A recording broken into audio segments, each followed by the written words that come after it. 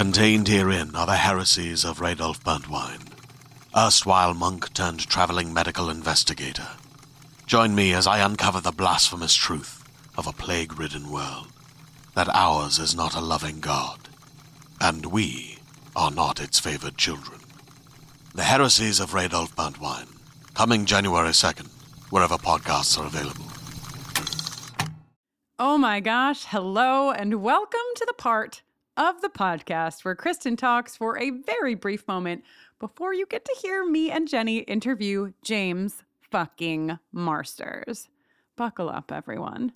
First of all, there may be some of you here with us today who are new to Buffering the Vampire Slayer. Perhaps you'll come for James and then stay for the rest of the show. If that's you, welcome to the Hellmouth. My name is Kristen Russo, and I am one half of Buffering the Vampire Slayer. Myself and musician Jenny Owen Youngs are going episode by episode discussing the television series. We're just finishing season 4 right now, and Jenny is writing an original song that recaps each episode as we go. The podcast is spoiler-free for those just being introduced to the series. We know it's 20 years after the fact, but there's still new people joining the family, and we do a lot of patriarchy smashing along our journey. We're both avid fans of Buffy and kids of the 90s, and we were absolutely delighted to get the chance to speak with James Marsters about all things Spike for this week's special episode. A quick but important note, listeners, this interview is not spoiler-free. It contains spoilers. If you have not seen the series,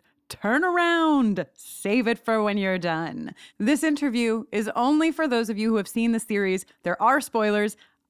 I'll say it again. Spoilers, spoilers, spoilers. Do not listen to this if you are watching for the first time. We met James while we were all at a Star Fury convention called the Vampire Ball in London this past December. And he and Mark Devine, who works with him on a hilarious and wonderful project, I'm going to tell you about it in a second, called Vidiots, were so excited about the work that we were doing over here in our buffering family. And that's how we wound up a few months later sitting down in Los Angeles to have this conversation. If you don't already know about the fun that is Vidiots, go check out Mark and James at vidiotsonline.com. It follows the adventures of James and Mark as they travel the globe with their trusty PS4. During the day, they explore distant cities and foreign countries, meet with journalists and fans, and record television and movies. However, the jet setting is just an excuse to give them time at night for their favorite pursuit, playing video games, often with their celebrity friends. It's filmed guerrilla style. It's a behind-the-scenes series. It's super fun, and you should definitely check it out. vidiotsonline.com. A couple of quick things about us before we get into what you're all here for. You can support our work and join the amazing community that we have over here at Buffering by going over to our Patreon page. It's bufferingthevampireslayer.com, and you just click on Patreon. You also get really cool shit on our Patreon page, like advanced MP3s of the songs, live Buffy watches with me and Jenny, extra episodes like mailbags, exclusive merchandise, and this is a new thing, advanced tickets to our live shows. I don't want to spoil anything just yet, but there will be a few live events in season 5. So bufferingthevampireslayer.com, just click on Patreon. While you're over on our website, you can also, if you so desire, click on shop and deck yourself out in some patriarchy smashing Buffy themed attire. We just added a brand new t-shirt design by Christine Tuna, which is a reimagining of our logo with the stake on the fist and the graveyard, and it is goddamn gorgeous. You should get on over there and check it out. Last, but certainly not least, at the start of season 4, we launched a spin-off series called Angel on Top, hosted by the incredible Laura Zach and Brittany Ashley. And this week's episode, honestly, you guys, it's freaking perfect. Special guest Ira Madison, who you might know from the podcast Keep It or from being one of my top 5 favorite people on the internet ever, has so much to say on this episode. He guests with Brittany and Laura, including his opinion that Angel is a more queer show than Buffy. Controversial. You should get on over there. It's really, honestly, it's so much fun. I listened to it a couple of days ago and I'm obsessed. Okay. I know that some of you were like, but Kristen, what about your spooky news segment that you always do in the intro? And to that I say, there is no spooky news this week because I cannot wait any longer to get to James Marsters. We had the absolute most wonderful time chatting with him, and we know you are going to love him from eyeballs to entrails. You already did, but you're going to love him from an even taller person's eyeballs to entrails. You know what I mean. Let's get into the interview.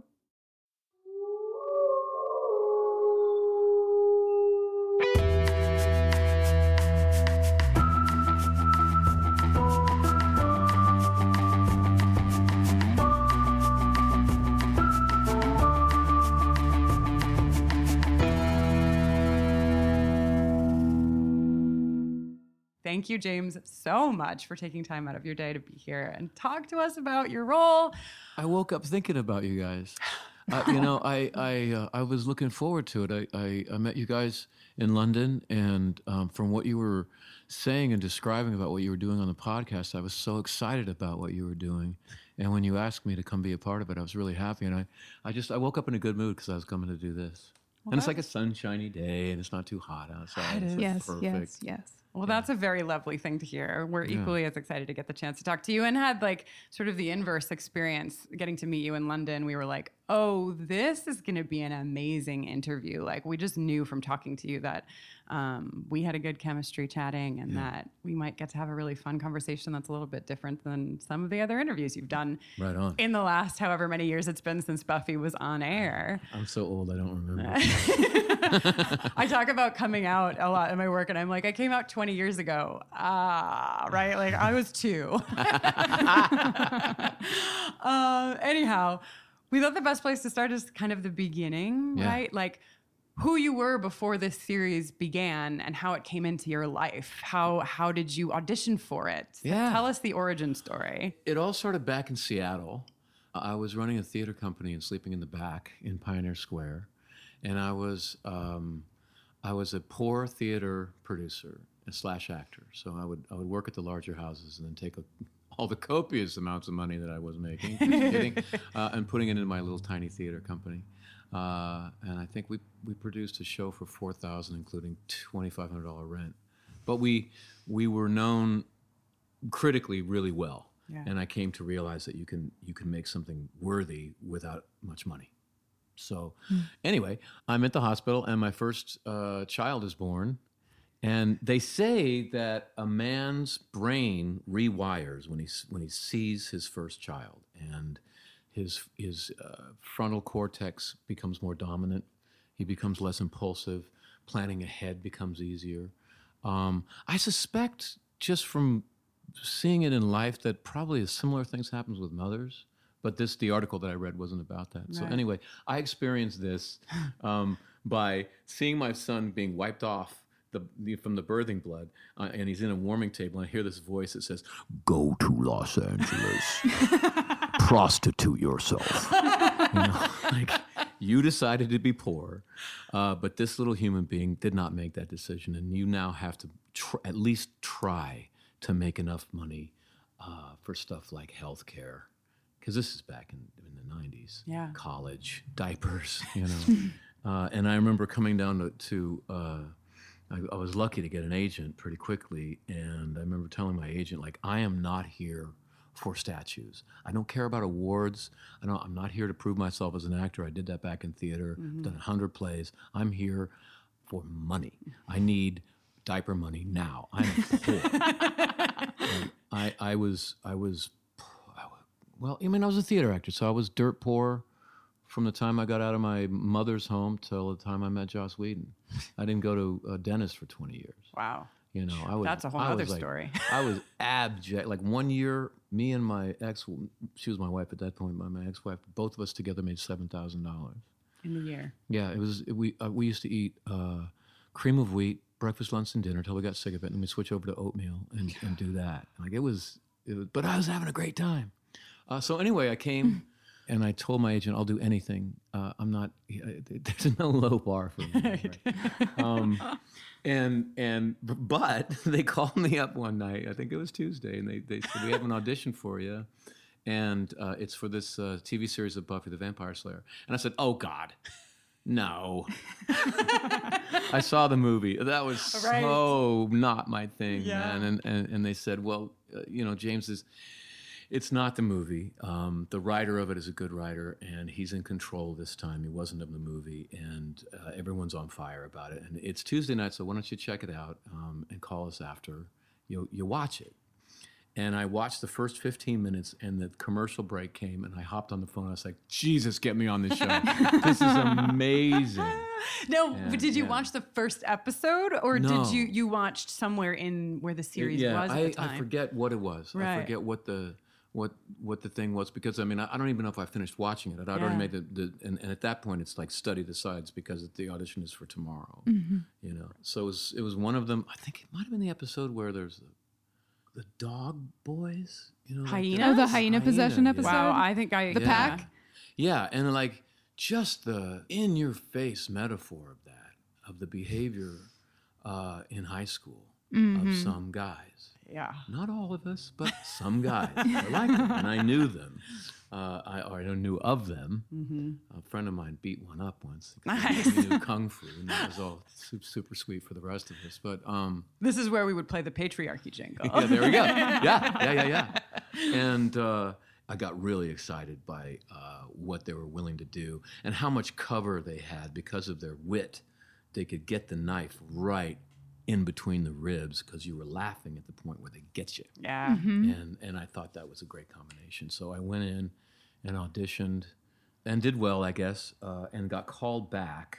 And I remember they'd been looking for someone to play Spike for, Joss told me, like months, and they couldn't find anyone. They were like 3 days away from filming it. Whoa. When I went in for the final callback. And I didn't know any of this at the time, but I just come off of a Macbeth that was really successful in Seattle, where I played Macbeth. And I remember being in the corner doing soliloquies of Shakespeare, just so proud of my stage experience and so convinced that I was miles ahead of all the other actors in there. I always used to say like there are actors and they're doing theater, and there are people who want to be stars and they're in Hollywood. And this is not true. But that's what I came down to Los Angeles with my nose in the air and very proud of my experience. And I've come to realize, you know, theater is actually a drawback often in film because a lot of the tools that are necessary in theater don't translate at all for film. Like the camera will catch you acting. The whole point of camera acting is to not act, to not do anything that you're aware of, to not do anything that you planned, to just be true and let people stare at you intimately. And I didn't know any of that. And I imagine I just looked like a psychotic. Like all the other guys, I thought that guy was freaking everyone out, and I was, but they just thought that a crazy had come in because he's standing and like staring at the wall doing Shakespeare. And they're just like, wow. And so luckily, Juliet Landau was from theater too. And so when I started spouting my theater stuff, she responded really positively, and we kind of rehearsed it before we went in to do it. And we just kind of clicked right away. She was the character that had a plan. They had a plan for her. She was going to go, she had a longer arc. Spike was originally just going to be Angel's first kill. Right. So for those of you who haven't watched, which is very few, Angel and Buffy finally sleep together. Angel goes evil and kills me and takes up with Drusilla. Also that Buffy can have her heart broken in the most spectacular way possible. So Joss. In Joss's universe, in order for Angel to be really powerfully horrible, he has to kill someone who is powerfully horrible. And so they built me up, they built Spike up to be really cool and really powerful because they were just going to hack me off after five to 10 episodes. And so if Juliet had not responded well, like the whole reason we're sitting here right now is because Juliet liked me. I was Juliet's boy toy. Thank you to Juliet for that. Thank for you, bringing Martin. us. Yeah. Thank you, Juliet. Wow, that got you in the door, but then you were just like too charismatic and cool for them to kill off? Yeah, like, right. How did we get from 5 to 10 episodes? Like, surely that had to be like fan response and like your performance and how well everything was working. I had a sense that it was working early on. Like I was having a blast. The primary thing when I first started looking at the sides was this thing of a philosopher whose name escapes me said that within all men are all men. And I'm sure if he would have been born now, he would have said within all people are all people. The idea psychologically being that if you're born into different circumstances, if you have different experiences, you have a different personality. And whatever personality we think we have is just how we're kind of dealing with what we're having to deal with at any given time.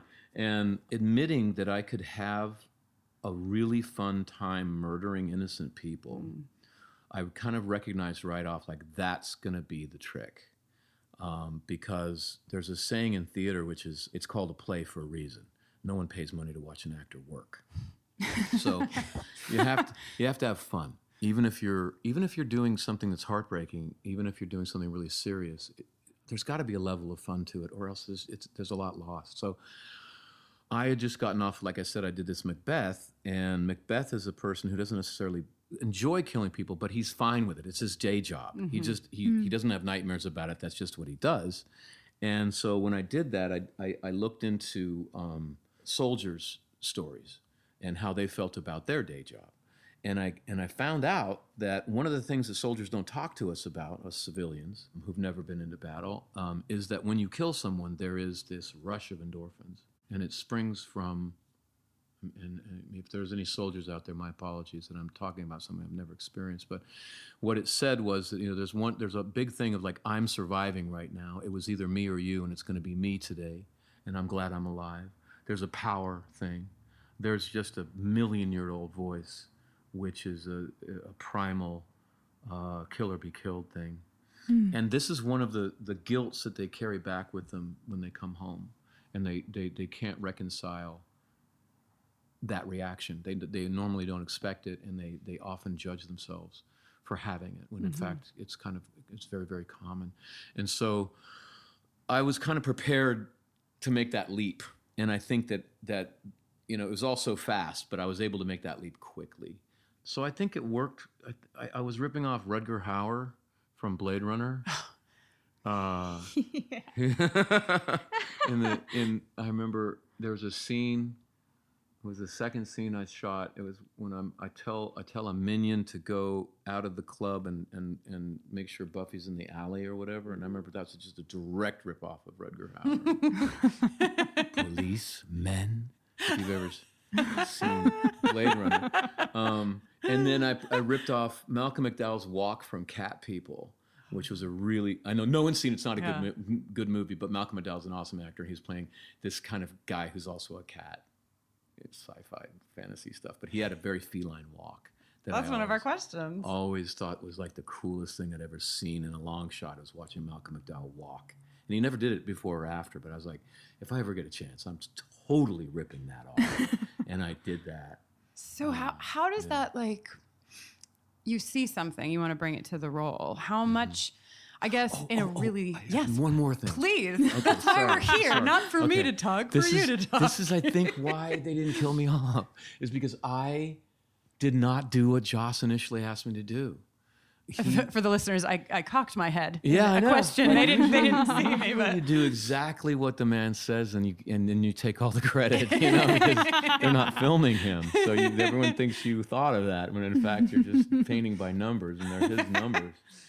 Thank God, thank goodness. But with one respect, he said, "You are a soulless vampire. You do not feel for anyone you cannot love." And I said, "Right, boss, cool." And he walked away, and I remember walking away and going, F that. If I play it like that, they are going to kill me off quickly. You got to find the love in storytelling or in any art, because you write songs, like it's got to be, it could be love corrupted or love stepped on or love confused. It doesn't have to be flowery, wonderful, it's a beautiful day love, but the love's got to be there somewhere. And I thought, I'm not going to go for soulless. I'm going to go for love. Yeah. And for me, it was the love of Drusilla.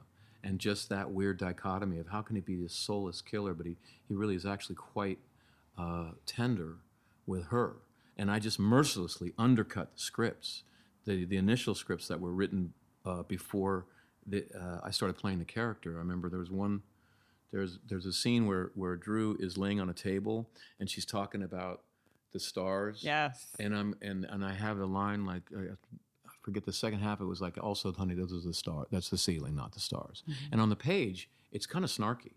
It's kind of like, and you're insane, honey. Mm-hmm. And I was like, I got to take the bile out of that, and I've just got to put my head in my hands and say, this is one of the reasons I love you, because you can see the stars in the ceiling, babe. Yeah, I've just fallen in love with you once more, and just at every turn try try to, I guess, play him as if he had a soul. And that was absolutely selfish on my part because I was poor and this was the best job I'd ever had in my life. And, I had a little baby at home. So, I could say I was doing it for a good purpose, but I was absolutely corrupting the theme, which was how do you get through your adolescence? How do you get from childhood to adulthood? How do you pass over this bridge where you're old enough to recognize that the world is messed up? And how do you get over that without giving up on the world and on yourself? Mm-hmm. And vampires and the demons of Buffy were really just the metaphors for the specific challenges that you face. And Joss had a really good reason for having the vampires be soulless and not people that you want to have over for dinner. And I absolutely undercut that out of financial selfishness. So, but I'm sure you wouldn't have been permitted to undercut it if it wasn't working brilliantly, and probably didn't go on to inform, because it's like our experience of Buffy now, and so many of the villains in Buffy is they're not just evil, and they're and the people who are on the good side are not just good. It's complicated. Yeah, I remember reading an article that when Joss said that Buffy was teaching him that there are gray areas and then all villains are all bad, or sort of something like that. Yeah. And I remember thinking, oh God, thank God, I may have a future on this lot, so the theme grew. Yeah. Thank goodness. So before we get into the physical embodiment, and you talked a little bit about like walking like a cat, and there's so many physical aspects of Spike that are what makes Spike Spike. But I just want to hear a little bit. I know that we would all love to hear a little bit more to tie up this, like, so you took Spike in a different direction. Spike, was capable of love. Spike got extended throughout the series. How did that happen? Like, did you get to the end of season 2 and then you were told one more, or did you know larger, like, was it an episode at a time? Like season 2 ended and that was the end. That was the end of the job. That's the most I could have hoped for, was to survive the season. Mm-hmm. I had saved my money and I was like, okay, it worked, but the ego in me, the huge actor ego was like, well, try to do Buffy without me, right? And so then I tune in for season 3 and I see Faith and I'm like, oh no, they don't need me at all. Oh my God, I was lucky to be on the show. Okay, and that was it, man. And then they had me back for, they had Drew and Spike back for the one episode in season 3. There was no plan to bring them back any more times than that. It was, I don't know why they did it that one time, but they decided to revisit it. And that was it. And then Angel spun off and they lost Cordelia. And Cordelia was the character that told Buffy, you're stupid and we're all about to die. So, they needed a new Cordelia. And Joss was wondering and having a conversation with Sarah about who could be that. And Sarah actually said, well, about Spike. Wow. And so they brought me in. And that's why you see in season 4, I'm running in under a smoking blanket, because they were trying to figure out, how do you get this guy in the room so he can tell Buffy that she's stupid and we're all going to die. But they're all hanging out in the daytime. So it's just, like, I just remember just day after day, like, you're in a blanket and they pump this, it smells like frankincense, so it's nice, but it's smoke, man. Oh. And you're just like, and you go on the set, and my eyes are streaming and everyone's complaining about the smoke and I'm thinking, this is not working. Like, I don't know if I'm the new Cordelia. And at that point I thought, well, they're gonna kill me off because I can't fulfill the need that they have. And then Anya came in, and I think she functioned much better as that character, in a very different way than Cordelia. But she kind of took Joss has this wonderful need to take. Can I say piss? You can say take the piss anything. out of the league. Like, he's a subversive artist, and so just the fact that you're a lead on a show by Joss means that you're going to be undercut a lot, which I really respect, because everyone's equal, and So a lot of the credit for Spike continuing actually is with Joss, who was willing to investigate a character that was directly opposed to his theme. And yeah, I think that it was working. I was at the right time in my life. I had the right experience level. All of that stuff was working. But the fact, like, if it was me, I'd have killed Spike off immediately. Like the moment that I started getting feedback from fans that they like this character and that they think he's sexy, gone, out. That I wouldn't have let him catch fire. The moment I saw a spark like that, he'd be out. Talk more about that. Like you, during your portrayal of Spike, it was upsetting to you that people found the character as appealing as they did and as sexy as they did? Yeah. Well, I mean, oh God. On the one hand, there's the ego. And you're like... right. I mean... Because like I was like a total nerd in high school, right? And I came down to Los Angeles playing nerds. And I'm like, I'm hot. Oh my God. You know? Like, and meanwhile, I'm wearing more makeup than Buffy, so like there's a reason that I'm hot, you know. But I am hot, you know. Like I'm looking at the show, and it's wonderful. So yeah, on the one hand is ego. The other hand is really being respectful of what Joss is trying to do, and that was what drew me to it in the beginning with the hyena episode. Yeah, and realizing that to some extent I'm undercutting that. And I remember going to conventions when the show was still on and just going, guys, to the audience, like, if you meet a Spike, don't date him. If he's mean to other people, he will be mean to you. And running into kind of a wall and them not wanting to hear that. Right. I was going to say, are you listening, everyone? Because we all have this problem with Spike. And I think, Jenny and I have been having a lot of fun with exploring it this time around because I'm asking myself, and a lot of our listeners are asking ourselves, like, what does it say about us that like this character is the most appealing character to us, and like investigating that and looking at that. So I think there's more to it also, right, than just killing off the character, because you didn't kill off the character, and now a lot of us are like, let's investigate why we have these feelings that we have, which is also powerful. Yeah. Well, why do you think that is? I don't know. I think that especially in the 90s and before the 90s, I think like the bad boy was just a thing that for us, especially for women, we were told like, this is sexy, right? Yeah. You can't reach him. You can't, I'm speaking as a queer woman too, but it got in like you can't reach him. Yeah. Oh, Jenny's doing a thinking face. What do you got? No, please. Well, I also was just going to say, as Spike gets expanded across the series, especially in season 4 when he's like starting to he's been chipped, which like also, he comes in as a substitute for Cordelia, is supplanted by Anya, but then kind of becomes like the post-angel in terms of looking at a vampire that's not killing people. It's for different reasons. Like there are different questions of morality that come in. But Spike also is significantly more emotionally intelligent than like anyone else in the room.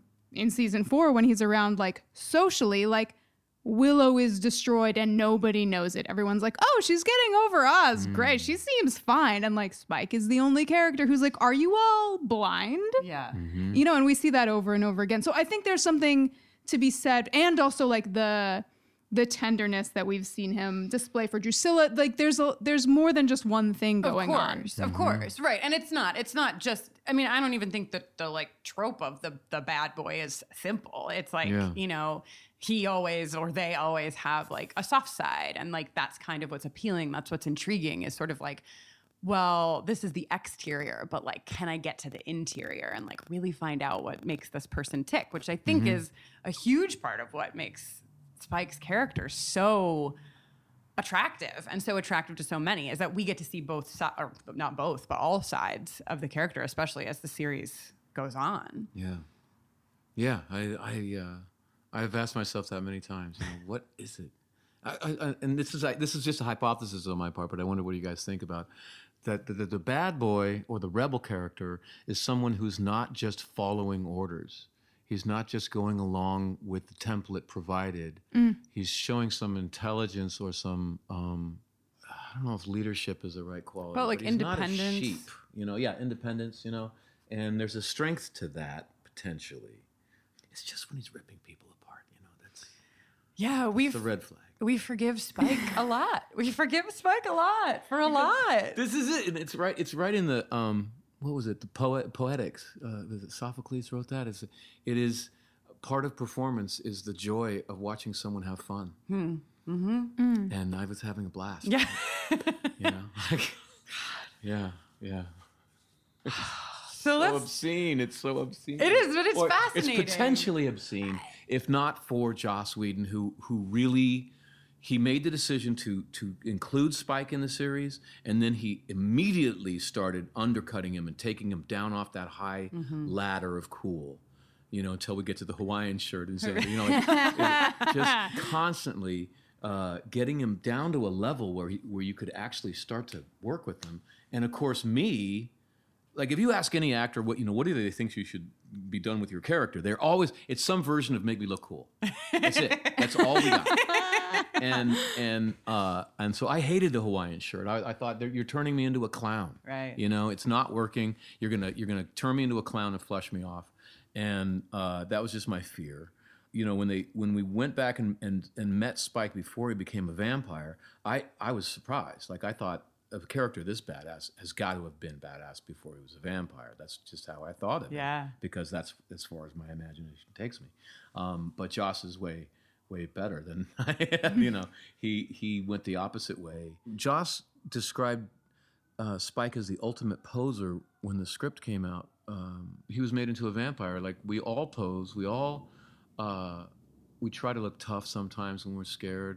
We try to look cool fairly constantly, and he can get away with it. He can put up this front because he can actually live up to it. Because he's a vampire, he can beat people in fights. He looks really cool, but that's not the original him. It's the Spike persona is something that he put on like a coat. It's the Oz that Joss always wanted to be Oz in high school, but he is in fact Xander. And I'm sure that William always wanted to be like Spike and always dreamt of it when no one was looking. And then he became a vampire and decided to give it a whirl, and people bought it, so he went with it. And I think you mentioned Faith, and I think that's such a similar thing that we see with Faith. The armor, we see her armor, we see Spike's armor, and we see their vulnerabilities. And maybe the universality of that is that we are always trying to look cool and be cool. So when we can see the transparency of somebody who is like trying to be cool, it's effective, but we see like, oh, they doubt themselves too. They're confused too.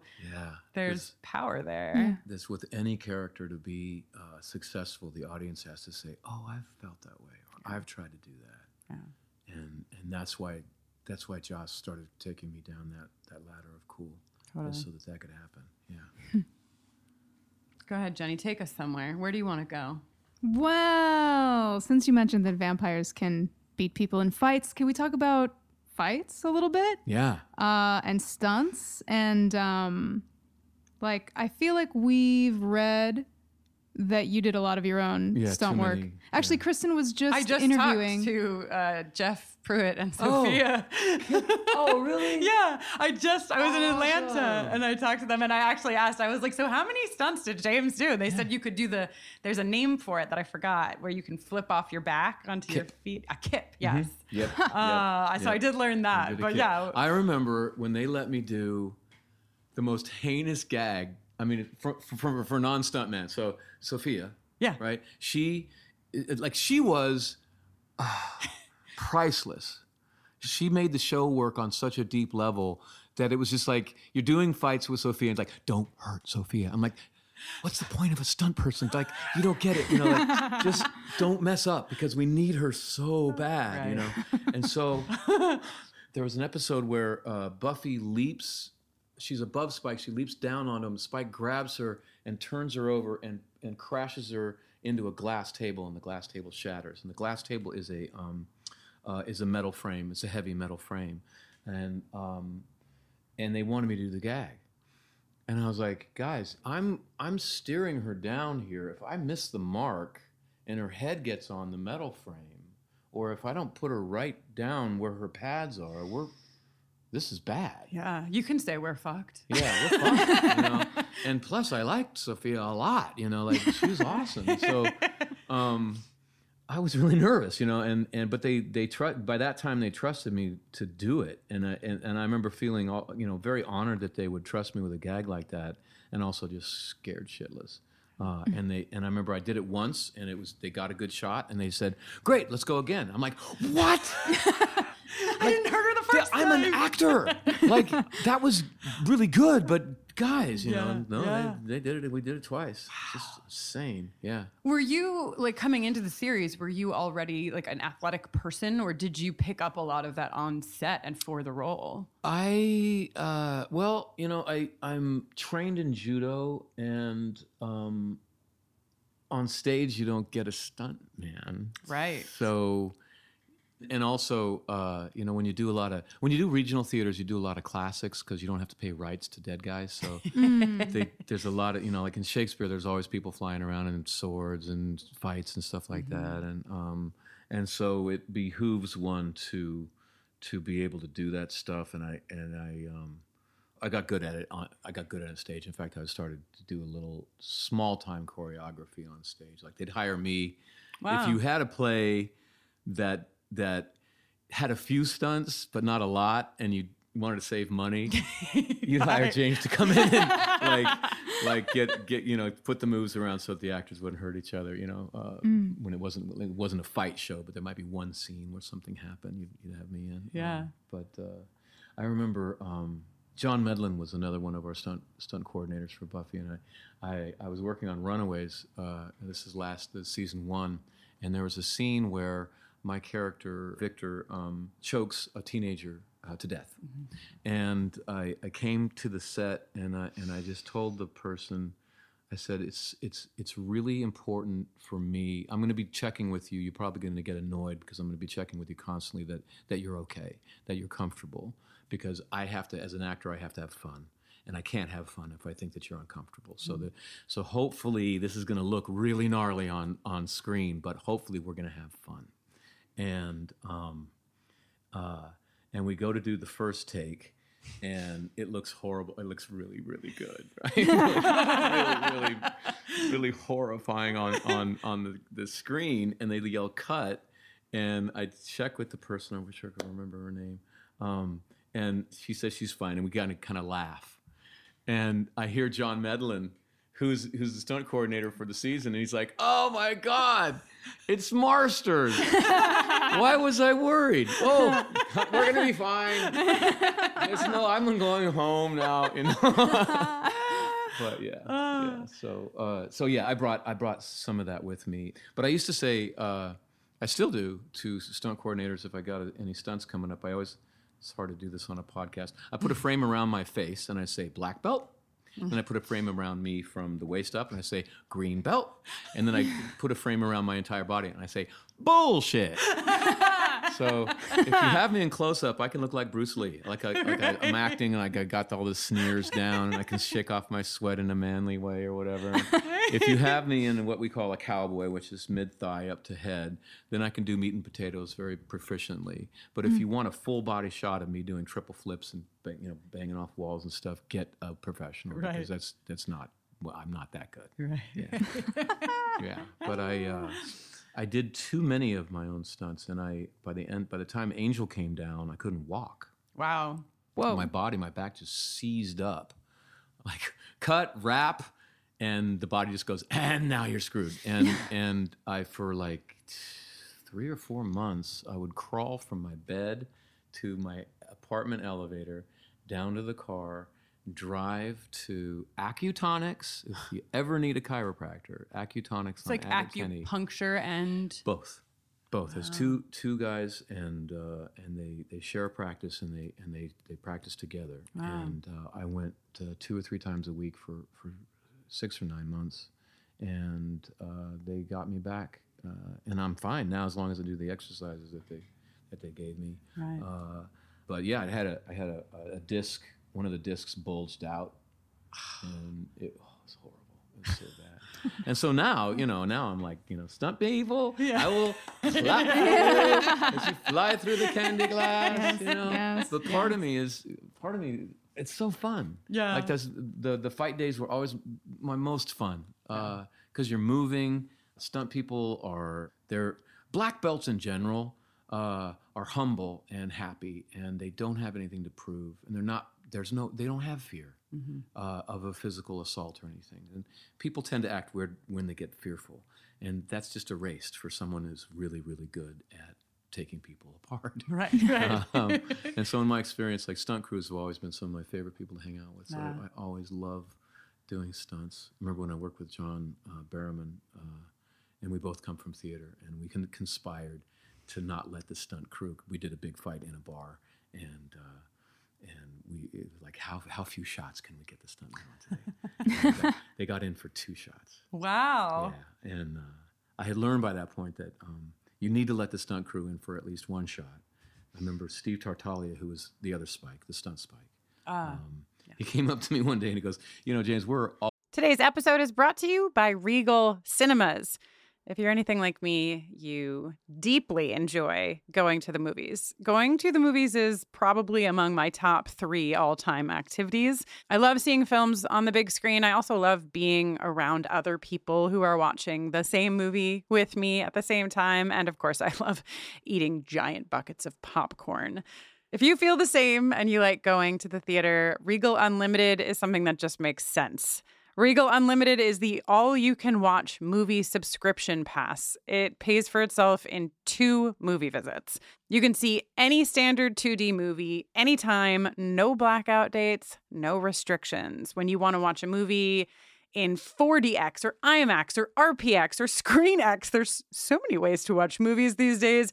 Your Regal Unlimited membership gets you into those premium experiences at a reduced cost. And with Regal Unlimited, you don't only save money on the tickets, you will also save on your snacks. And as previously mentioned, I love snacks. The only thing that can make me love a snack more is saving money on buying a snack. Members get 10% off of all non-alcoholic concession items with membership. Regal Unlimited, all you can watch movie subscription pass. It pays for itself in 2 visits. So if you're planning to see 2 movies this month, join Regal Unlimited and sign up now. You can sign up in the Regal app or on regmovies.com/unlimited. Sign up for Regal Unlimited using code BUFFERING and earn 10% off your 3-month subscription. Please let us know about all of the movies you see and how the popcorn is. Hey there, this is Justin Bartha. I made a funny new podcast, King of the Egg Cream. It has the greatest cast in the history of podcasts with actors like Louis Black. I'm torn by my feelings for 2 women. Bobby Cannavale. You can eat it, or if someone hits you, you can put it on your cut. Melanie Linsky. I wonder what these marvelous things are that look just like boiled chicken feet. Jason Ritter. I can break things and pick locks and kill people. Michael Stuhlbarg. The whole point is to inspire people that they should make themselves better. Ari Grainer. No, don't whet its appetite. What are you, an idiot? Me, Justin Bartha. That's not just any egg cream, that's a Lemke's special. And all narrated by the hilarious Richard Kind. This is the story of Harry Dalowitz and how he rose from nothing to become New York's King of the Egg Cream. So if you like funny true stories, come listen to King of the Egg Cream, available wherever you get your podcasts. All so impressed that you can do all these stunts. Good job, really. But just so you know, if I get on camera, my pay doubles.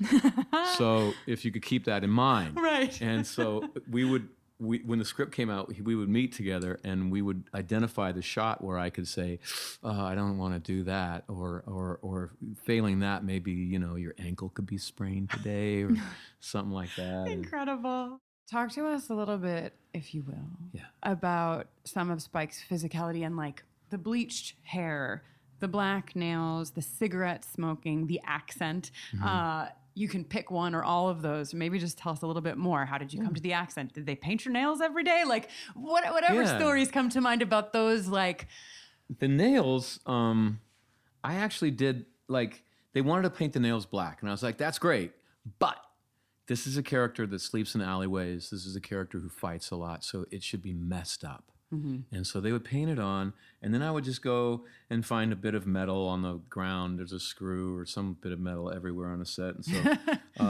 and I would scrape them, but I would want them to look like shattered glass so that it would be a really long scrape, and that the points would be really long. So you did this. Yeah. It was like James's nail salon on set. Yeah. But you had to catch the nail before it really dried. It had to be semi-dried, and then it was really easy. It just took a couple seconds to get that done.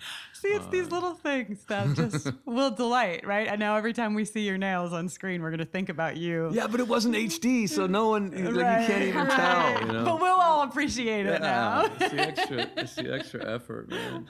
I used to ask them politely every night, please don't clean the coat. Please leave it filthy. Wow. And every night they would clean it, so that every morning I had to roll around in the dirt.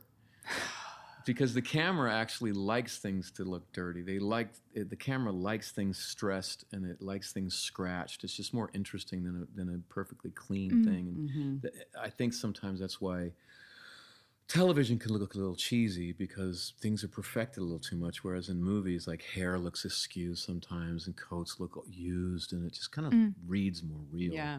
And I would wad the coat up, especially in the beginning when it was new. I would wad it up and ask Transpo to just roll over it a few times, just to try to get it, to like beat it up a little bit. Like, this is he didn't just buy the coat, right? Like, it's been through something already. It's like what I used to do with my Converse sneakers. Yeah, couldn't be shiny. Yeah, gotta scuff them up. And I remember in the beginning, I used to offer my coat to Sarah on cold nights. And that was the gentlemanly thing to do, because she's often, dressed as Buffy. You're not dressed for warmth, right? But then there was only one coat the entire time. So by the end, like season 7, that coat's been through hundreds of fights, and James sweating like I'm a sweater, and demon pus and blood and all of this stuff that's flying around. And I would go, "Would you like my coat, sir?" She'd be like, "No, get that away from me! No way, no." Wow, so wait, there's like no double of the coat. There's just one coat that they kept around for the entire series. Wow. One coat in all the world. One coat, and then Steve had a coat. So there was a stunt coat and there was the spike coat. And you don't have that coat, is what I've read, right? No, Somebody I has don't. that coat. Yeah. Did you get to keep anything from set? They offered that I could. Well, Costume said, if you want to steal the coat, we won't tell on you. But I running a theater, one of my least favorite things was actors who stole costumes, and I was bare bones, and so that really was a problem for me. For 20th Century Fox, it probably wouldn't have been, but again, this is ego. No, I don't do that. Yeah. and then I heard that it got sold for $250,000 3 days later, and I was just like, why did you come down to L.A.? For college money, right? You could have gotten all the college money right there, one coat, but you didn't do it. God, if it sold for $250,000 in 2002, whatever it was, I could just buy Apple stock, and I'd be like, right? Oh my God. Anyway, wasn't meant to be. The one thing that I did keep was the T-shirt that I auditioned in, and the one we used initially. For me, it was just the only black T-shirt that I had. It had the back of it says Bernard Movers on it.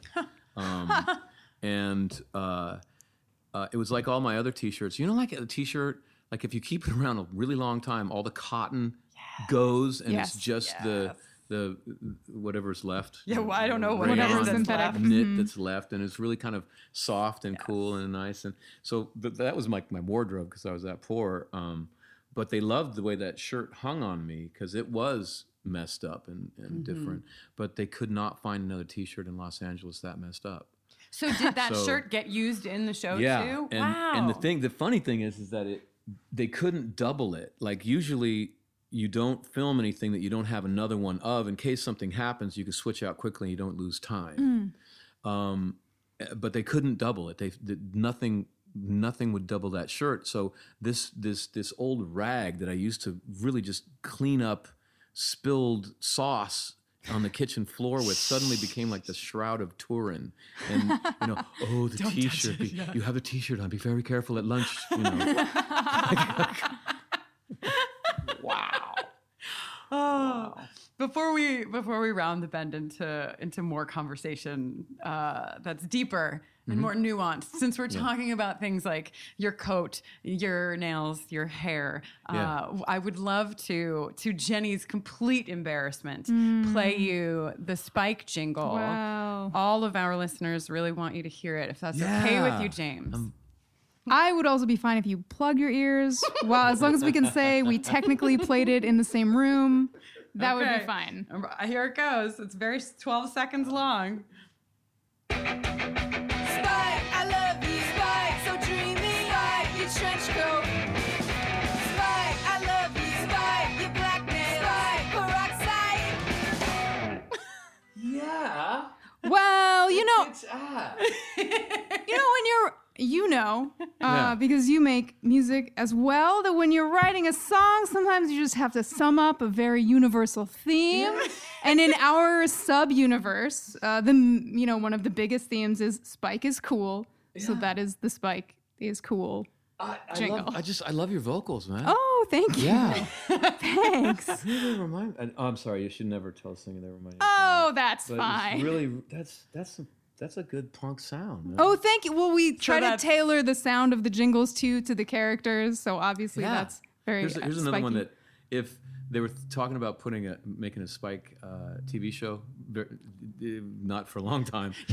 You're like, Actually, calm down, everybody. It's not. Josh, Don't get excited. Josh goes, a male vampire spinoff of Buffy. What shall we call that? How about Angel? So it didn't really get off the ground. But for a little while, there was this, and I was like, Josh, if we go, then this should be the theme song.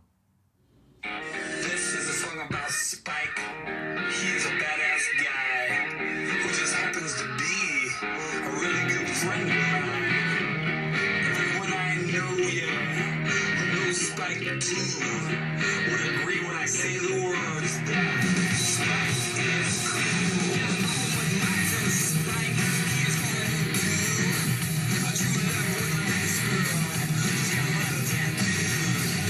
He always talks crazy whenever she calls. He always talks like a baby. It's obvious she's got it by the balls. She's got it by the balls. And it goes on. Yeah, that's Dude, well, how do you not just build a show around Right. that? That is worthy of a show. And that he was like, song for the and Spike was like, well, what about the thing about she's got him by the balls? Like, do we want to use that? And I'm like, yes, it's the whole character in right there. Right. Yeah. So, Wow. Anyway. Okay. Wow. Yeah. Okay, that's But yours was just a lot to think about. I like that. A lot jingle. to think about. I like that jingle. Oh, I feel like we're in kind of a sexy space. We just heard a lot of punk music. So Yeah. maybe Sure, now is sure. a great time to talk about like Spike's sexuality and vampire sexuality. Oh wow, yeah. So let's start with Spike specifically, and maybe just Spike's relationship. Right, we see, at least in the course of Buffy the series, Spike with Drew, Spike with Harmony, Spike with Buffy. There's that Spike with Faith in Buffy's body thing that we just, that's the episode we're just on right now. But My first screen kiss was that. Wait, what? Yeah, that was, I remember we had to have 14 takes. And Sarah was just like, James, we get that you're an actor. We get that you're passionate, and we all appreciate that very much. But this is a glamour shot, and they've got to do it by the numbers. Glamour is hard to make, so you just got to come in at the right speed. Don't press too much, or our lips are going to go like that. Don't get into it, or we're never going to get the shot. Think of it like a stunt. Stop acting. And I kept trying to stop acting, but like Spike was in love with Buffy. He thought finally he's getting a kiss from Buffy, and it was so hard to turn that off. And finally, after 10, 11, 12 takes, I finally got beaten down into just doing it by the numbers, and that's what's on the show. That's She was what we trying to have. help me out, Well, the translation, I'm sure, from all the theater background you had to screen. Well, it was just it's just that glamour is not real.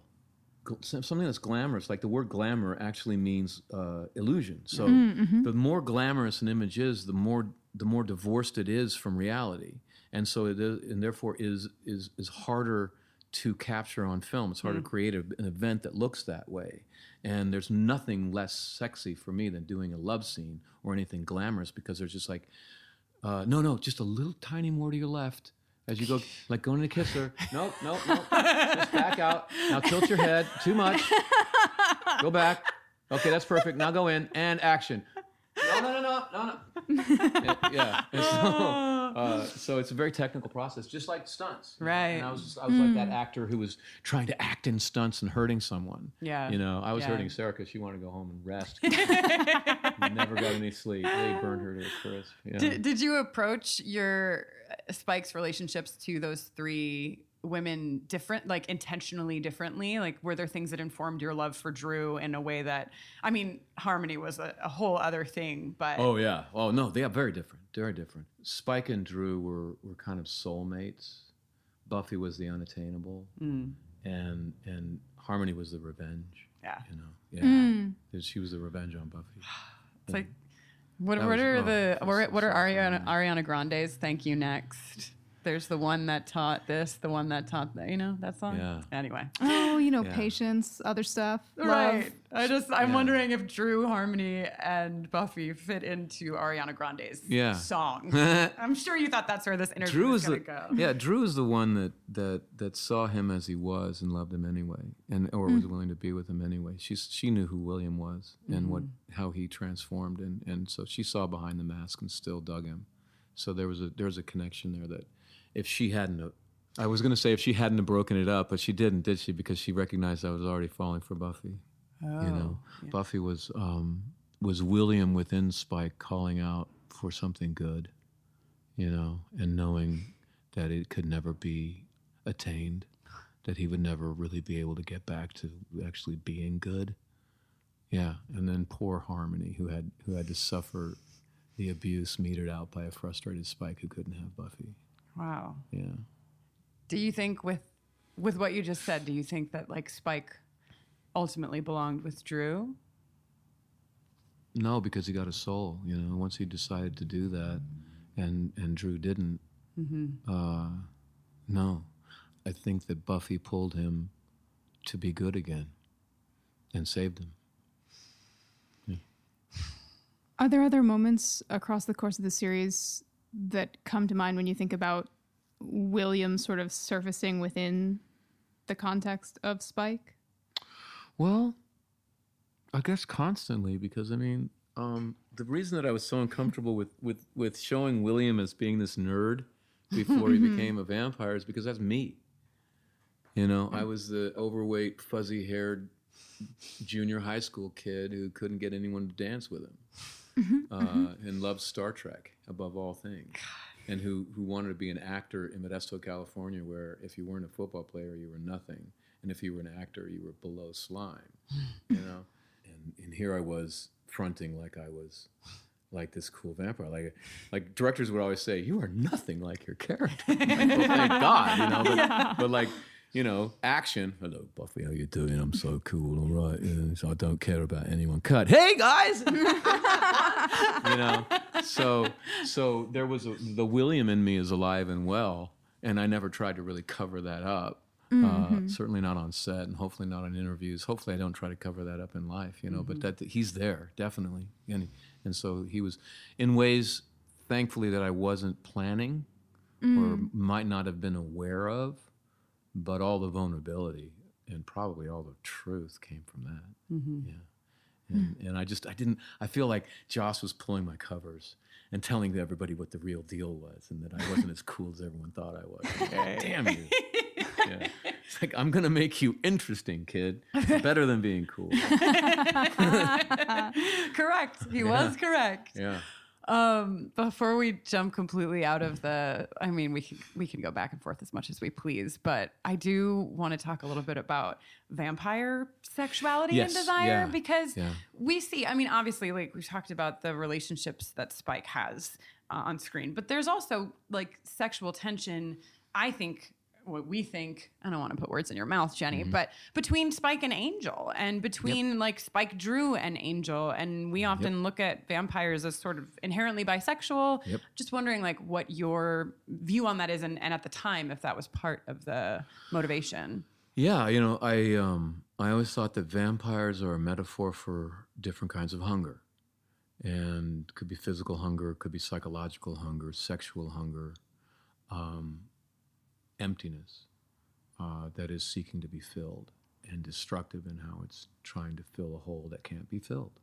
And in that way, it kind of mirrors how human beings can become destructive when we feel a hole. When I feel a hole in myself that I'm not willing to really deal with, I could try to fill that hole by buying something, or by trying to dominate another person, by trying to act cooler than I am and have people buy it or whatever that is, or start a sexual relationship with someone to fill that hole. And there's also the thing about vampires that it is, they're on the hunt.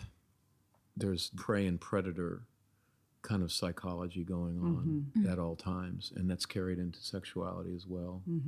And then there's also the thing about vampires have kind of thrown off our norms. They're not constrained by our social norms. They're too old for that. Yeah. And so the idea that I remember, Angel and Spike. Like, I remember filming the scene with David, and I think it was on Angel, where that's alluded to. And we do the cut, and they're about to move on, and I'm like, wait a minute, David, does that mean we slept together? And David's like, I don't know, man, just move on. I'm like, whatever. I was just like, wow, okay, all right. But the show plays both shows. That universe plays with that so much. I mean, I think anything that deals in vampires is sort of like the feeding is often sexualized. It's like you're watching a feeding, but what are we really talking about here? Yeah. Seduction. Yeah. But yeah, and that's another great thing about Buffy.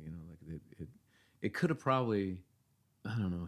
Joss alluded to it. There were a few times about threesomes, I think, with Drew and Angel and I that we talked about, and it could have actually gone further.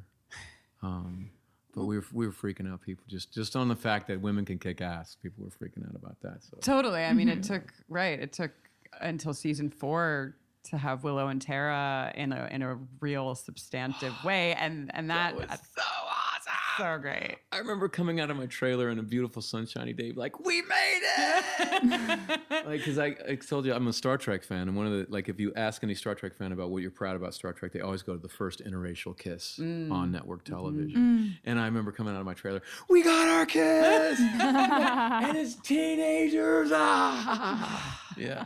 Oh, it's revolutionary, truly, God. especially Sadly revolutionary, but revolutionary nonetheless. No, yeah. That is my proud moment. I wasn't there when it happened, didn't write it, but I was on the show that did it. And I was just, oh my God. Yeah. So, and then the musical took it to a beautiful metaphor as well. Yeah. I was just like, so many of us felt so seen with that, and I mean that I bring it up in the context of what we're talking about because. Probably if the show was made today, we would see Spike and Angel and Drew more directly, being sexual with each other or what have you. But we were in a different time and things were not as easily talked about. Yeah, we were pushing as far as we could, I guess. Yeah. When we were chatting in London, you were telling us about your theater company and you described it as subversive, and you were talking about some ideas that you were like trying to explore, like challenging social norms like old people are boring, buying things can make you happy. Like that really like stuck in my head. And like I was just thinking about that so much in relation to Buffy. Like we see in genre shows, fantasy, sci-fi, they're always like leading the charge because it is sort of like it's the world we make. It's the world whoever is making the show is making, right? So there's like more leeway and like things seem to be more fluid. So there's often like more representation, like we were just talking about the first interracial kiss, the first two women kissing, first trans characters, and I just feel like there's like so much overlap, at least from my perception, between like the kind of theater you were making and what a show like Buffy was able to accomplish. Because there's plausible deniability. I mean, we've watched Willow and Tara like do spells together for half a season before anything happens. Right. They're very sweaty spells. And at the end of the day, we can just claim, oh, it's just a vampire show. Why are you so serious about it? Whereas if it was a cop show and really looked more like real life, there'd be so much more pushback. I don't know if we talked about it in London, but one of my favorite films is the original Star Wars, which is the most successful bit of subversion that I think has ever been. George Lucas actually came up with the idea for Apocalypse Now. to take the Conrad Heart of Darkness novel and put it in Vietnam. And the Apocalypse Now is basically why America lost the war, why the Viet Cong were actually much tougher than we were, why our decadence had made us too soft for that kind of war. And we were not able to use our air power, our technological advantage. We were forced down into the jungle where they had the advantage because they were just tougher than we were. They were the kind of, there's a scene at the end of Apocalypse Now where a community has dinner and they're having cow tonight. And instead of going and have a burger at Burger King or buying a slab of meat at the Safeway or whatever, they have a cow, they anoint the cow, they pray to the cow, they dance around the cow, and then they hack it with machetes. And it's in the beginning beautiful and then horrific to the Western mind. Right. But it is actually much more respectful than what we do. And so anyway, this is the mind that came up with this idea of Star Wars, in which it was a metaphor. The evil empire is America, and the Viet Cong are all the Ewoks and the people down in the jungle who are getting bombed, and there's a technologically superior force that is using air power to try to quell native populations, and how the idea of empire is unstable, and as soon as a culture defines itself as an empire, they're doomed. You're on an inexorable path toward destruction as soon as you do that. Right. And he got that message out to the world in no uncertain terms. And it's not even, I think, it's not even important that people understand that specific, who he was criticizing. Because the point was made so clearly. And so I agree with you. I think sci-fi and fantasy, we can say it and say it very directly, and we can bypass everyone's prejudices and everyone's whatever they think their worldview might be. When you say the truth, man, it's the truth. Mm-hmm. When Gandhi said, if you give people clear water and muddy water, they'll choose clear water every time. And so you give them clear water, even if they disagree with it, but you dress it up with with fangs or spaceships, and you can get that knife right up in right into the inner organs before they even know you're in there. And for that reason, I absolutely love science fiction and fantasy. Artists, storytellers, the intelligentsia. A lot of forces try to silence us because I think that we push back effectively on authoritarian impulses. Mm-hmm. And Hollywood is much maligned, but I think it's nothing new. Artists are the first people to get strung up a lot of times when authoritarians take power. Yeah. Yeah. Just thinking about so off. Did I go off? No, not at all. It's Okay. just, and that's what happens with this show. We're talking about this show, or really a lot of the shows that fall in this genre, is that you're talking about the show, but then all of a sudden you're like, oh, we're talking about what's happening right now. And I wonder. I mean, it's. We're in Buffy now, Jenny and I, because we're going through it with our buffering audience. But you're working on, the Runaways and things that are still in this genre of fantasy and sci-fi. I don't know. Jenny always yells at me when I call the wrong genre by the wrong thing. It's not This is not sci-fi. This is fantasy. Star Wars was fantasy. It wasn't actually sci-fi. Yeah. No, I know I'm outnumbered here. I definitely know. But I wonder if in your work now and in the past on Buffy and Angel, if it's politics, if social consciousness has wormed its way into the roles that you play, or if your portrayal of the roles has been to echo specifically things that are happening around us right now. I never try to inject that into a script. I mean, I always feel like the writer is the chef and the actor is the waiter, and all that I'm being asked to do is to get the plate from the kitchen to the table without dropping it, And maybe with a little style, but if I start twirling around, the plate goes everywhere and it doesn't really get delivered very well. So that being said, because I do a lot of genre, I have been able, there have been a few times I've been equally, well, it's just really one time that I was as proud to be on a show that I was on, the pride level that Buffy gave me, and that was on Torchwood which was a spin-off of Doctor Who. And I went out, Russell T. Davis was the executive producer, and he took me out to dinner before we started filming. He said, "This is my Buffy." And I didn't understand what he meant by that. I thought he was just a Buffy fan, and this is sci-fi, it's a fantasy show. And then I was doing an interview with the BBC in the rain. We were in a van in Wales, and they go, "So, what do you think about the homophobic backlash against Torchwood?" And they put the microphone in my face, and I go, "We have a backlash? We have a backlash! Yes! This is awesome. We're offending all the right people. Oh my God!"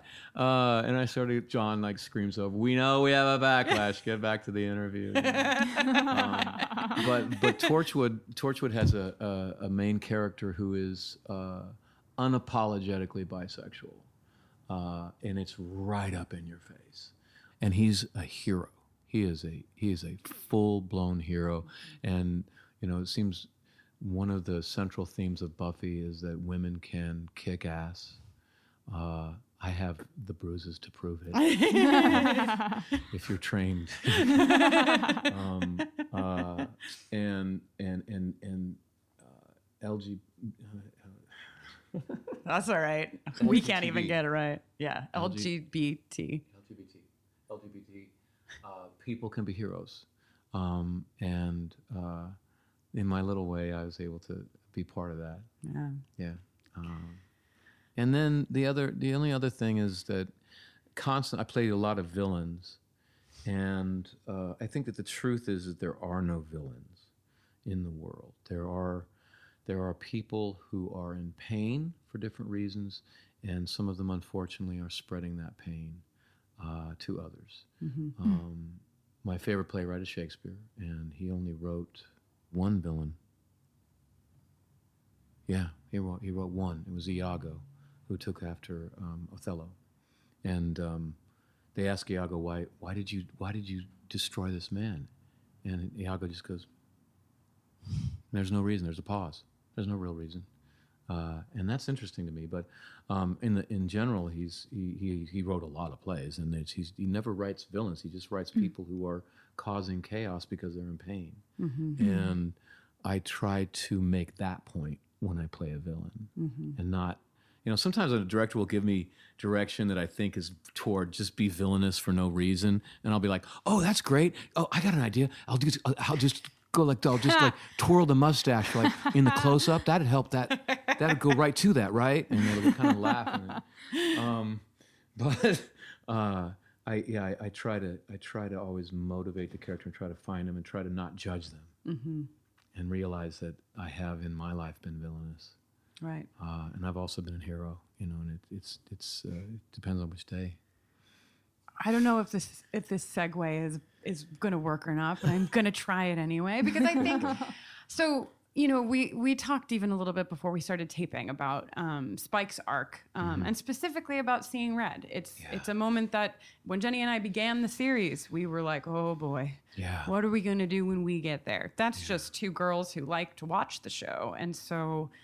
Your experience in this, in the arc as Spike through that episode, I'm sure I know from having read in other interviews that you've done, was really complicated. And since we're talking about something that I think is portrayed so beautifully in Buffy, which is that we are not the worst of us, right? That we see our most beloved characters, we see their darkest parts. And this show allows those people to be more than just that one thing or just those dark things. Spike, in Seeing Red, that's the darkest moment. And I would love to, maybe I'll just start in a general sense of we would love to talk to you about that, because for some people, I'm sure you hear way more than we hear, but for some people, it's well, that's it. That's it for Spike. That's no more Spike for me, right? But that's not what the show does. Spike's not done. Spike has more. And I think that there's something really powerful about the fact that this happens, but we continue to see Spike. I guess I wonder what it tells us, or what it can tell us about the darkness inside of people and what we do with that, what we can do with that. Do we just take that person and their actions, put them in a room, close them in a shut the door? That's it. No more talking to you. Or do we investigate it? Do we try to heal? Do we try to work? So that was not a If clean... that was true, no one would ever talk. I'd be in a closet. Yeah. You know, I have done things that if I had to watch them back on film, I would not forgive myself for. Right. You know, I'm sure that I have rewritten those moments to let myself off the hook in some small way so that I can go to sleep at night. But I'm 57 years old. I've lived long enough to make some huge mistakes. Yeah. But you know what? Like, I'm one of those people who would be like, game over, Spike. If I saw that, like if I ever am watching a TV show and there's a rape, I turn it off right away. I can't deal with it. If there's a movie and I know that's happening, I don't go see that film. Because of my childhood, that's just a hot button issue for me, and I know it's a personal thing for me, but I just I can't deal with it. That's why it was so, I mean, you know, it was so personal, I think, for so many people at the time too, right? Like, yeah. But I mean, the larger point that I love how you put it, that we are not just our mistakes. We're all a mixed bag, every one of us, I think, and I know I am. You know, the thing, that episode came from two places, I think. One was Joss's frustration that he was trying to remind the audience that Spike was bad. The whole season arc was that Buffy did the most heroic thing, died, went to heaven, got pulled back to Earth, which is now comparatively hell for her. She's now a mom, effectively, because Dawn is in the picture. She's working in a freaking burger joint with a chicken on her head, you know. And she makes the mistake of reaching out to the spicy guy, to reaching out to the bad boy so that she can feel alive in some way, or excited by something, and how much of a mistake that is and how badly it can hurt you. And that we're progressing through this storyline, and the feedback they're getting is like, yes, we've been waiting for this. Oh, this is the best thing. Oh, we love this. And Joss is just like, what do I have to do to make this point? How far do we have to go before people are going to open their eyes to the way that I want them to see this thing? So there was that. The other thing is that, and this is one of the secrets of the Buffy writing that I think is why it was so good. It's not a bunch of adults writing about their teenage years, telling teenagers how they should feel about things. It's a bunch of adults remembering their teenage years and saying, this sucked for me. Am I alone? Did anyone else go through anything like this? Because this is what hurt for me. And the way that they did that it's called the themony. And it's the theme of the show along with the enemy combined. And what Joss was doing was asking his writers to come up with their worst day, the day that they don't talk about, or the day that hurt so bad that they can't talk about, or the day that they hurt someone, and the guilt of that keeps them up at night. And then slap fangs on top of that dark secret and tell the entire world about it. And so it was an act of sustained vulnerability and bravery from the writing crew. They would come down to the set first day of filming, shoulders hunched, eyes down, afraid that someone was going to find out what they really had said. And I'm so thankful that they're as brave as they were. But in this case, the script came from one of the female writers. In college, her boyfriend broke up with her, and she went back to his place, convinced that if they made love one more time, everything would be fixed. And she really threw herself on him in a very physical way, and he had to physically push her off and get her out of the apartment, and that was a very painful day for her. And I think the thinking was that since Buffy is a superhero and she's super strong and she can push Spike back to the point where he almost goes through the wall, that they could flip the sexes of that. Right. I remember when I saw the script, I was like, guys, everyone who watches Buffy is Buffy. When I watch Buffy, I'm Buffy, and I'm not a superhero. So like, it's true for the character, but for the audience experiencing this and the vicarious experience that we make our bread and butter in, Right. that's gonna land in a different way, guys. And I think it does. Yeah. But yeah, that was like I said, I don't like to watch scenes like that. If I don't take characters that do that. I don't want to go through that. I don't want to put myself through it. But I was at that point contracted to do whatever they told me to do. Right. I remember going into the set and telling the writer, "You don't understand what you put us through sometimes." And I remember like I would do a take with Sarah, and then I would go crouch in the corner of the set, and I remember thinking, if I just slam my head hard enough on the stage floor, I would just fly through it and escape. And it set me into a depression, and ultimately I got a really good therapist, which is one of the reasons that I'm happy today. You know, so it's like I don't take anything back. I'm glad for all of it, but it had an effect on those of us who made the scene too. I'm sure. I mean, to explore anything like that is traumatic for various reasons, and you're talking about some of the silver lining of it, right? That you went to therapy and like discovered things, and that's really powerful. But it's so difficult for so many people to look at for so many different reasons. And, you know, flipping gender is complicated, and that happens in the show a lot. But it's like, ultimately at the end of the day, can we do that? Maybe not. Maybe not yet anyway. Yeah. It was, like I said, I think some of it was born of frustration of Joss not being able to find that thing that is going to make the point of, oh, she shouldn't be with Spike. I get it now. And isn't that something to be examined? That for that entire season, we all were like, yes, this. That, like, you know, like, there's so much to be examined in this episode, but also, and we talked a little bit about it at the beginning of the interview. It's just like, what is happening? Why do we need to get to that point to say, I am now traumatized and this is someone who is bad, or this person is doing something bad? Yeah. And I wonder, and that's part of the thing that Jenny and I were talking about earlier too, is wondering your thoughts on if Buffy were being made right now. We'll talk about the reboot in a second, if we can call it that. But if this Buffy were being made now, do you think that scene would happen? Or do you think that the conversation that we're having around survivors of sexual assault and things like this would have informed that choice differently? I don't know, man. Joss is a fiery guy, and he wanted people to hate Spike. He might have gone there even more because of this. Yeah. I don't know. I'm not Joss. Right. I don't know. Right. He's not afraid of offending his audience. He's not afraid of hurting his audience. He's not after a painless experience. When you watch his stuff, he wants the full roller coaster. Yeah. And I don't know, like it.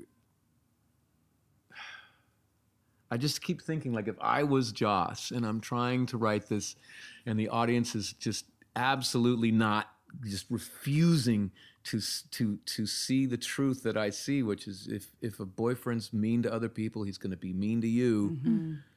This is true. Yeah. And he's making something that's seen by young people, and he's feeling a responsibility to put out what he thinks is the truth about this. And he keeps, and it just descends, and Spike just keeps doing worse and worse things, and nothing is working until finally he just pulls out all the stops and does the absolute worst thing that anyone can think of. On the flip side, Joss has got a big game plan, and he's going to be redeeming Spike. So Spike's got to do something that he himself recoils at so completely that it gets him to go seek help and get his soul. Right. And certainly that's a very painful firewalk for him. Yeah. And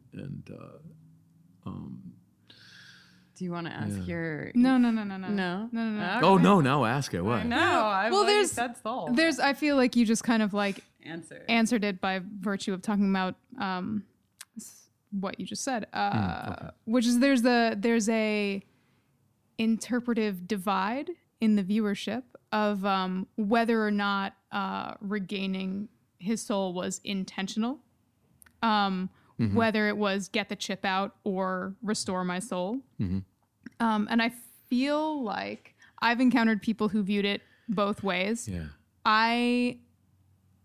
We're in season 4 now, so it'll be like a minute before we get back to season 6. I always, and maybe I'm just like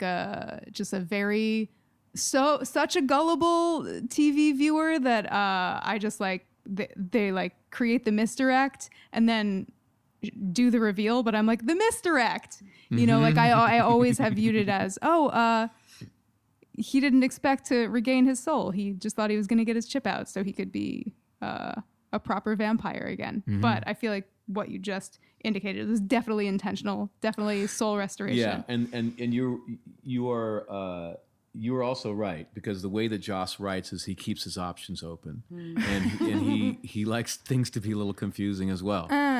But he did tell me that like when we were doing it, no one would tell me, because it was really important for me as an actor to know what is my objective. Right. You know, what am I trying to do? That's my job, you know. And they were like, well, we don't know yet. You know, like, so play it both ways, sometimes one way, sometimes the other. And I'm like, oh my God, like, come on, guys, this is like a central thing of the character, like, please. But by the time the arc was finishing up, he said, no, we're coming down on that. This is definitely something you chose. I'm like, okay, well, you wind up the universe, so that's what it is. Okay. But yeah, he was trying to misdirect, definitely. Yeah, but So let's maybe talk for just a hot second about the reboot, since we're all here. And did you know that this was happening, or did it arrive on your social media dashboard just like everybody else? Yep. Do you have thoughts and feelings, opinions? I think the world needs another Slayer. I think there are some demons and some vampires around, and I think that we can metaphorically go rip their throats out. I think that would be. Wouldn't that be nice? Yeah, that would be lovely. I think that the time is never. There's always a time. Sadly, probably in my lifetime, there will always be a need for a Slayer. I hope someday that those demons are gone, but not yet. So, I think I'm hungering for it. I think that. From what I know, and I probably know about as much as you guys know, that the writer of it is a really good writer for television. And, you know, being a television writer is a specific kind of ability, because you are writing in long form. It's not writing a movie. It's not writing a novel. Novels and movies are like a poem to a television writer. Like, they really have to think in long arcs. Yeah. So apparently, she cut her teeth and she decided to become a writer while watching Buffy. So it's deep in her DNA as a writer. And I think that's really good. Yeah. There's a passion there that I think, hopefully, I think it will be expressed. And I think the fact that Joss is on board, Joss is going to be involved with it. It means that it's going to have the special sauce on the burger. And I'm glad that a woman is going to be helming it this time, because that was always a little bit dodgy that we're writing about this, but the lead on it is a man who's trying his best, and who's an ardent feminist, all good. You know, there's some things that he hasn't lived through. Yeah. And for a long time, Marty Noxon actually was a showrunner on Buffy. And so for a long time, it had female stewardship, Buffy. But I think that having a woman be the creator of the new universe is going to have its own good thing. And obviously, having it be a new Slayer with a new name and a new group, and not trying to retread what has been done before, is probably definitely the best way to go. I think that's why the internet lost its mind at first. People were like, what do you mean? Yeah, and then they found out what the deal was. Yes. Like, okay. Well, then that's cool. Okay, yeah. So I have high hopes for it, you know? Yeah. Yeah, I think we all do. We're pretty excited. Yeah, in my little fantasy realm, I would love to play the new Watcher, but not Spike.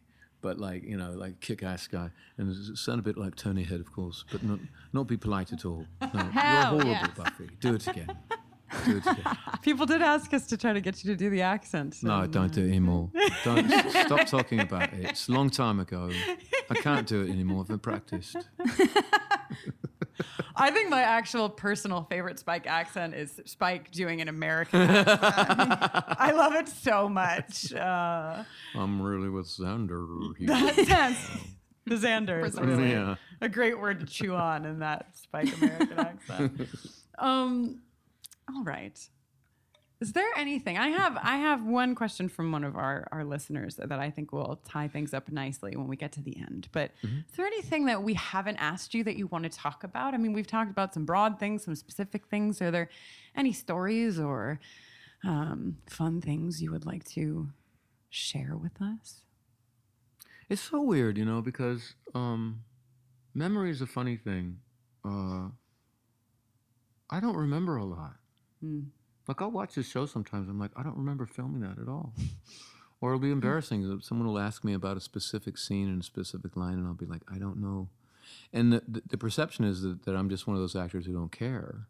But the truth is that we were working 12 to 20 hours a day, 5 days a week, 80 or 100 hours a week. And then every other weekend I would go drive 500 miles to visit my son. And so we were all tired. Like, we used to play a game of like, quick, what did we film this morning? And no one would be like, I got nothing. We're doing this now. Yeah. I know my lines for this now. And the short-term memory just evaporates at that point when you're that tired. Like, I went to levels of tired.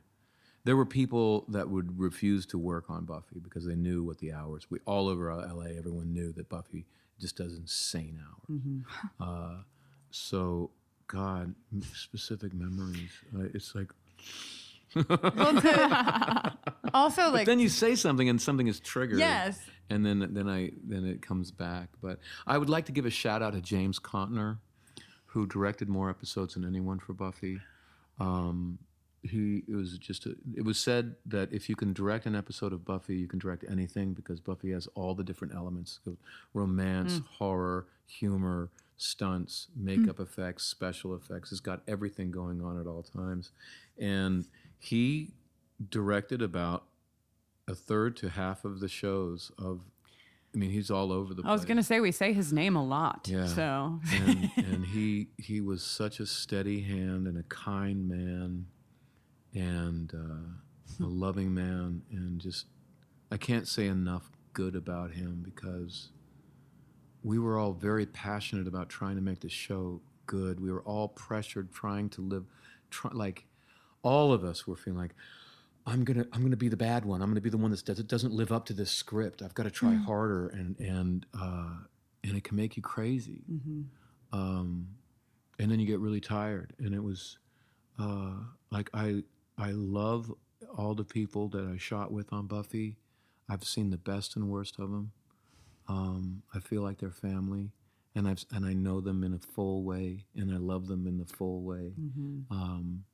But like any family, there were times that we needed a steady hand, and he was always that. Wow. Yeah. We have gotten the chance to speak to several people who have worked on the show, and you can feel it as a person who wasn't there, and speaking to literally from some of like Monster of the Week actors who were on set to you know, that there was an energy, something there that many people say was not on other sets that they were on, that it was very special. It's the writing.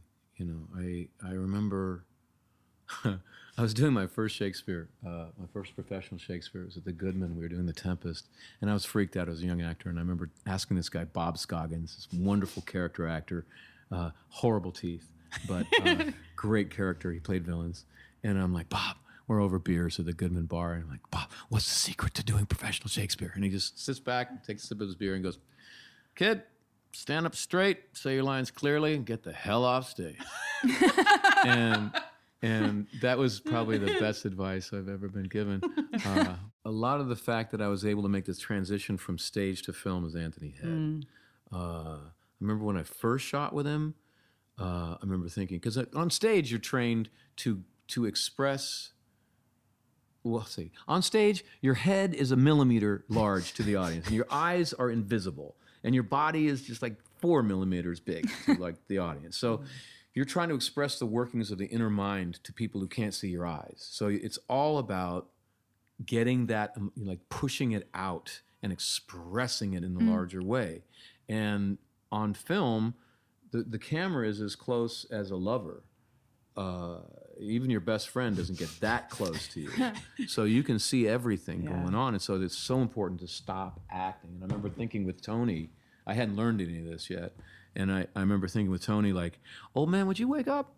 Like, I'm going to mop the floor with you. Like, I'll give you a cup of coffee. You're not doing anything. And then I saw our scene, and he ruled me. He just mopped the floor with me, like, don't even care about Spike, you know? Just want to cut back to someone who's not lying to me, who's real. And it was that moment that got through to me and got through my pride, and I realized that I had to go back to school. I had to dump everything I thought I knew about acting and go back to the beginning and learn it all over again for this new medium. And I went back to the school of Tony Head. Sounds like a great school. Yeah. Oh, yeah. And I would go and sit on an apple box. Even when I wasn't in the scene, I would go and watch him film. Wow. Just mostly to see what he was not doing. And it was a big mystery in the beginning because I'm not the camera and I'm not looking through, at the monitor. I'm just looking at him almost like I'm in a small stage. Yeah. And again, he's just kind of talking really soft. I can barely hear him, and he looks boring, But that was the first lesson. Like, don't act. Just mumble a little bit. This interview has been so different than the other interviews we've done because I'm like, we have to just pick some directions because we could sit and talk for a week with you about, you know what I mean? There's just so much. There's so many different places to go, but I'm certainly not going to keep you here in this room for a week, as much as we would all love that. Well, we must do it again then. Yes, gladly, happily. We got a bunch of listeners. We never talked about the patriarchy, so we got to come back to that at some point. I'm like, so what do you feel about the patriarchy? Go. Oh, it's just wonderful. It's so making so many. It's working out for you, right? See, that's the thing about the patriarchy. We talked about it so many times, but this is kind of in everything. We didn't call it out, but we got it. It's a bad thing. You spoke about the fact that like this was a show with a feminist character at its center. It was being written, by Joss is a man, but there were some female showrunners. There's so many layers, and talking about the sexuality, talking about it's all. It's so important to talk about too, because like I remember there was a speech that Martin Luther King gave, and I forget which one it was, but he was talking about the cost of racism to white people and how it stunted the white people as well. And I think that sexism it's the same deal. It cuts both ways. It stunts everyone. And I often feel like my kids don't want to hear it when I say this, so I don't want to, I guess I'll offend people. Maybe I'll offend people, but I feel like the way to progress is to make the point that this is hurting everyone, that we all need to climb out of these restrictive roles that we've been born into. Yes. So that we can all be incentivized to try a new way. My daughter was saying, men just need to wake up. They need to give the power. They need to share the power. And I'm like, well, they need to be convinced that they're being hurt. There's got to be something in it for them as well. Or just, they're not going to just take it. Like they're not going to give it to you. Just take it. Yeah. Well, but I think we talk about that all the time. And before we started recording, we were talking a little bit about like the character of Xander and the conversations we've had. Poor Xander really carries the. Please tell me, like, because I have the memory thing. So right. like, what is it? I mean, Xander, especially in the early seasons, is sort of, he slut shames Buffy a bunch. It's like he invented the friend zone, like all of the misogynistic, like, stuff you would expect from a high school boy kind of like funnels through Xander because he is the available conduit. Yeah. And in the 90s, it was totally normal. We were, Educate me. What is the friend zone is when you want a woman and she wants to be friends but doesn't want anything else, and it's painful. Right, which is his sort of journey with Buffy. With Buffy, right? Yeah. But his approach to it is sort of that he's like entitled, and when he can't have what he thinks he deserves, he's just mean. Yeah. Oh. So okay, so he's immature. Yeah. Right, and it's like Give me what I want for Christmas. Exactly. I hate you. Yeah. But Okay. we talk about that, and also like how in the 90s we all watched it and we were like, we love Xander. Like we didn't even have an awareness of what was happening. Now we get to watch it with some new goggles on of being a little bit more aware. But also as we've progressed, we've talked about the fact that, again, this can be applied to it can be applied to any of the characters, but for us it has been a lot of Xander. That Xander is also a product of social constructs. That it's not like Xander is a bad human hard stop, but it's similar to what we were even talking about before. That there is a system of power in place that elevates men over women, or white people over people of color, or straight people over, whatever the dyad is or whatever the multifaceted thing is. But that, right, exactly what you're saying, that the elevated aren't just having a blast up there. Like they have the power, sure, but it's not emotionally or psychologically nurturing. No. The other thing partake is in any like side of that imbalance. Joss and company, when they were writing this show back in the 90s and the early 2000s, they're in a fog of awareness, and they can see a little further toward truth than maybe your average bear, and they're calling out to a more inclusive awareness, but they're still born into that fog. Yeah. And because of people like Joss and Marty and the other writers, the fog is lifted a little bit, and we can all see a little further, and then we go back and see Buffy like, well, that was terrible. They're in a fog. Well, yeah. Right, but no, and trying.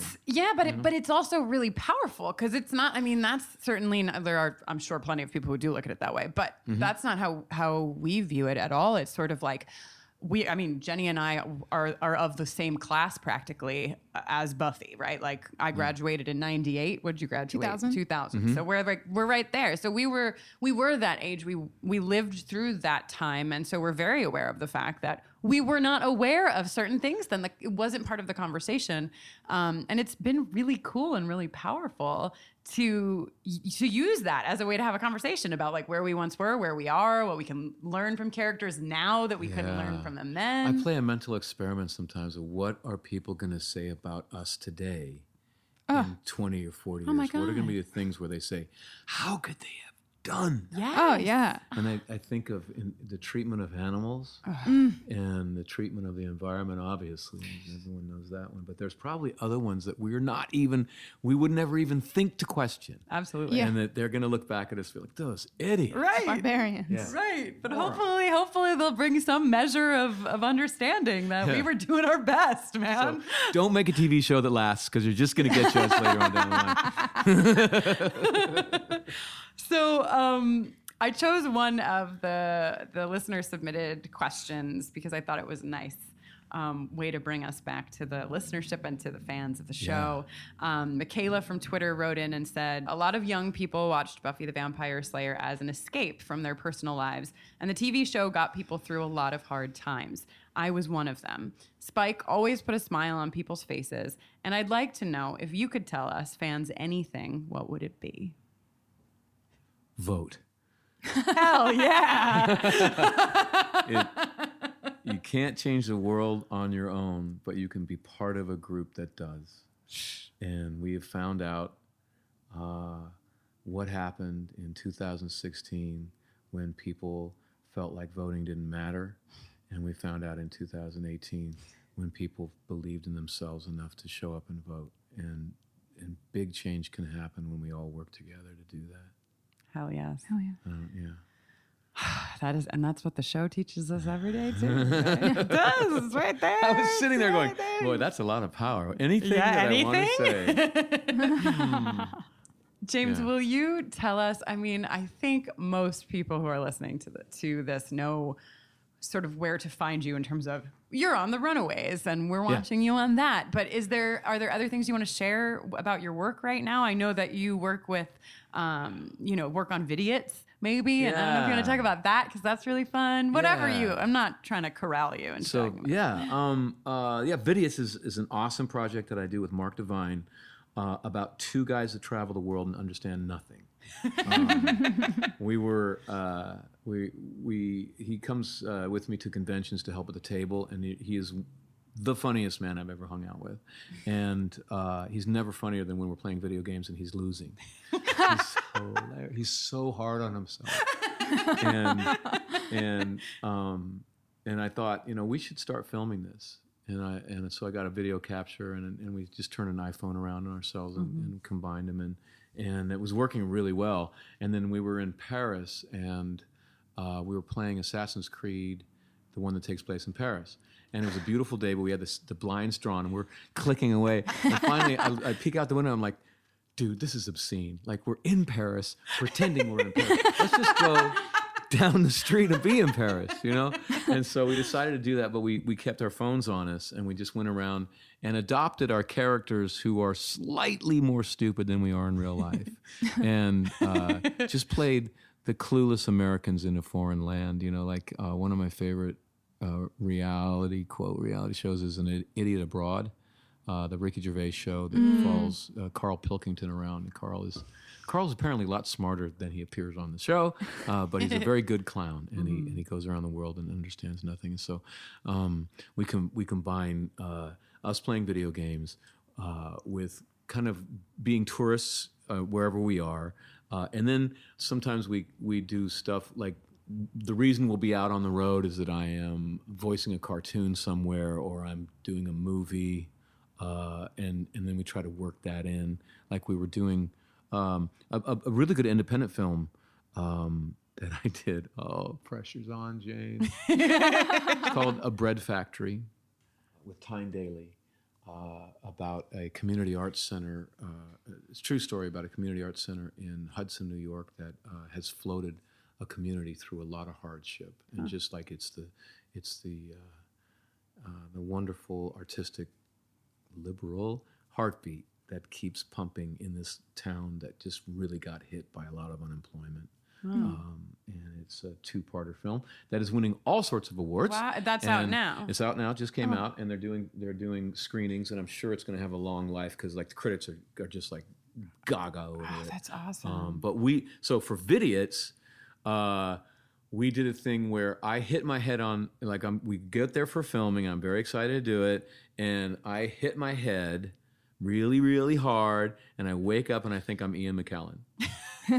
And Mark has decided he wants to be a documentary filmmaker, and so he's doing a life of James Marsters, and now his project is ruined because now it's Ian McKellen. He's got to figure out what to do with that, and he's also got to try to figure out how to get me on the set and play my role when I'm oh my God. I shall practice my lines, Mark. Of course, you shall not pass. That was good, wasn't it, Mark? It was very good. Yeah, very good, James. Oh God, what are we going to do? And so we always try to come up with something like that. You talked at the beginning of the interview about having fun, and I just feel like you're still doing, what's the secret? How do you keep just having fun? Put on makeup for work. Cool. Shave your nipples occasionally. Don't take yourself seriously. I think I read somewhere that if I'm taking myself seriously, if I'm not having fun, I'm taking myself too seriously. And I'm very lucky because I've always loved acting. I've always loved this idea that we're con men, actors, and the audience is our rubes. They're the marks. They're not in on the gag. But the good thing is we're not conning someone out of something. We're conning them into accepting a gift. And so it's wonderful to be in on the joke when no one else gets like, we're not really going to cut Macbeth's head off tonight. It's a watermelon, but it's going to spray red and you're all going to gasp because you do every night and we love it. But it's not really violent. It's just something really delicious about that. Like, oh, they really love the watermelon this time. Like, oh, that's great. And so I love being in on the gag in that way. But yeah, I really have fun. Gosh. Yeah. Thank you so much for talking to us. Truly. Yeah, it's been really fun. You guys are smart. Oh, I like to hey. be around smart people. Right and back I feel at smart. It really is such a delight. And it's just been so fun to re-explore this, 20 years later, however many years later. It's still, I mean, as I think any good art does, it's just going to give and give and give forever. Just wherever we are, there's going to be relevance there and something to talk about. Yeah, because it's not just about teenage years anymore. It's about everyone. How do you get out of bed in the morning? Yeah. How do you not give up today? Exactly. Yeah. Oh, yeah. Thank you again. Yeah. I feel like I'm waiting for our audience to applause. You know what I mean? I'm like, come on, guys, give us some support. Wasn't this great? Did we do a good job? Okay.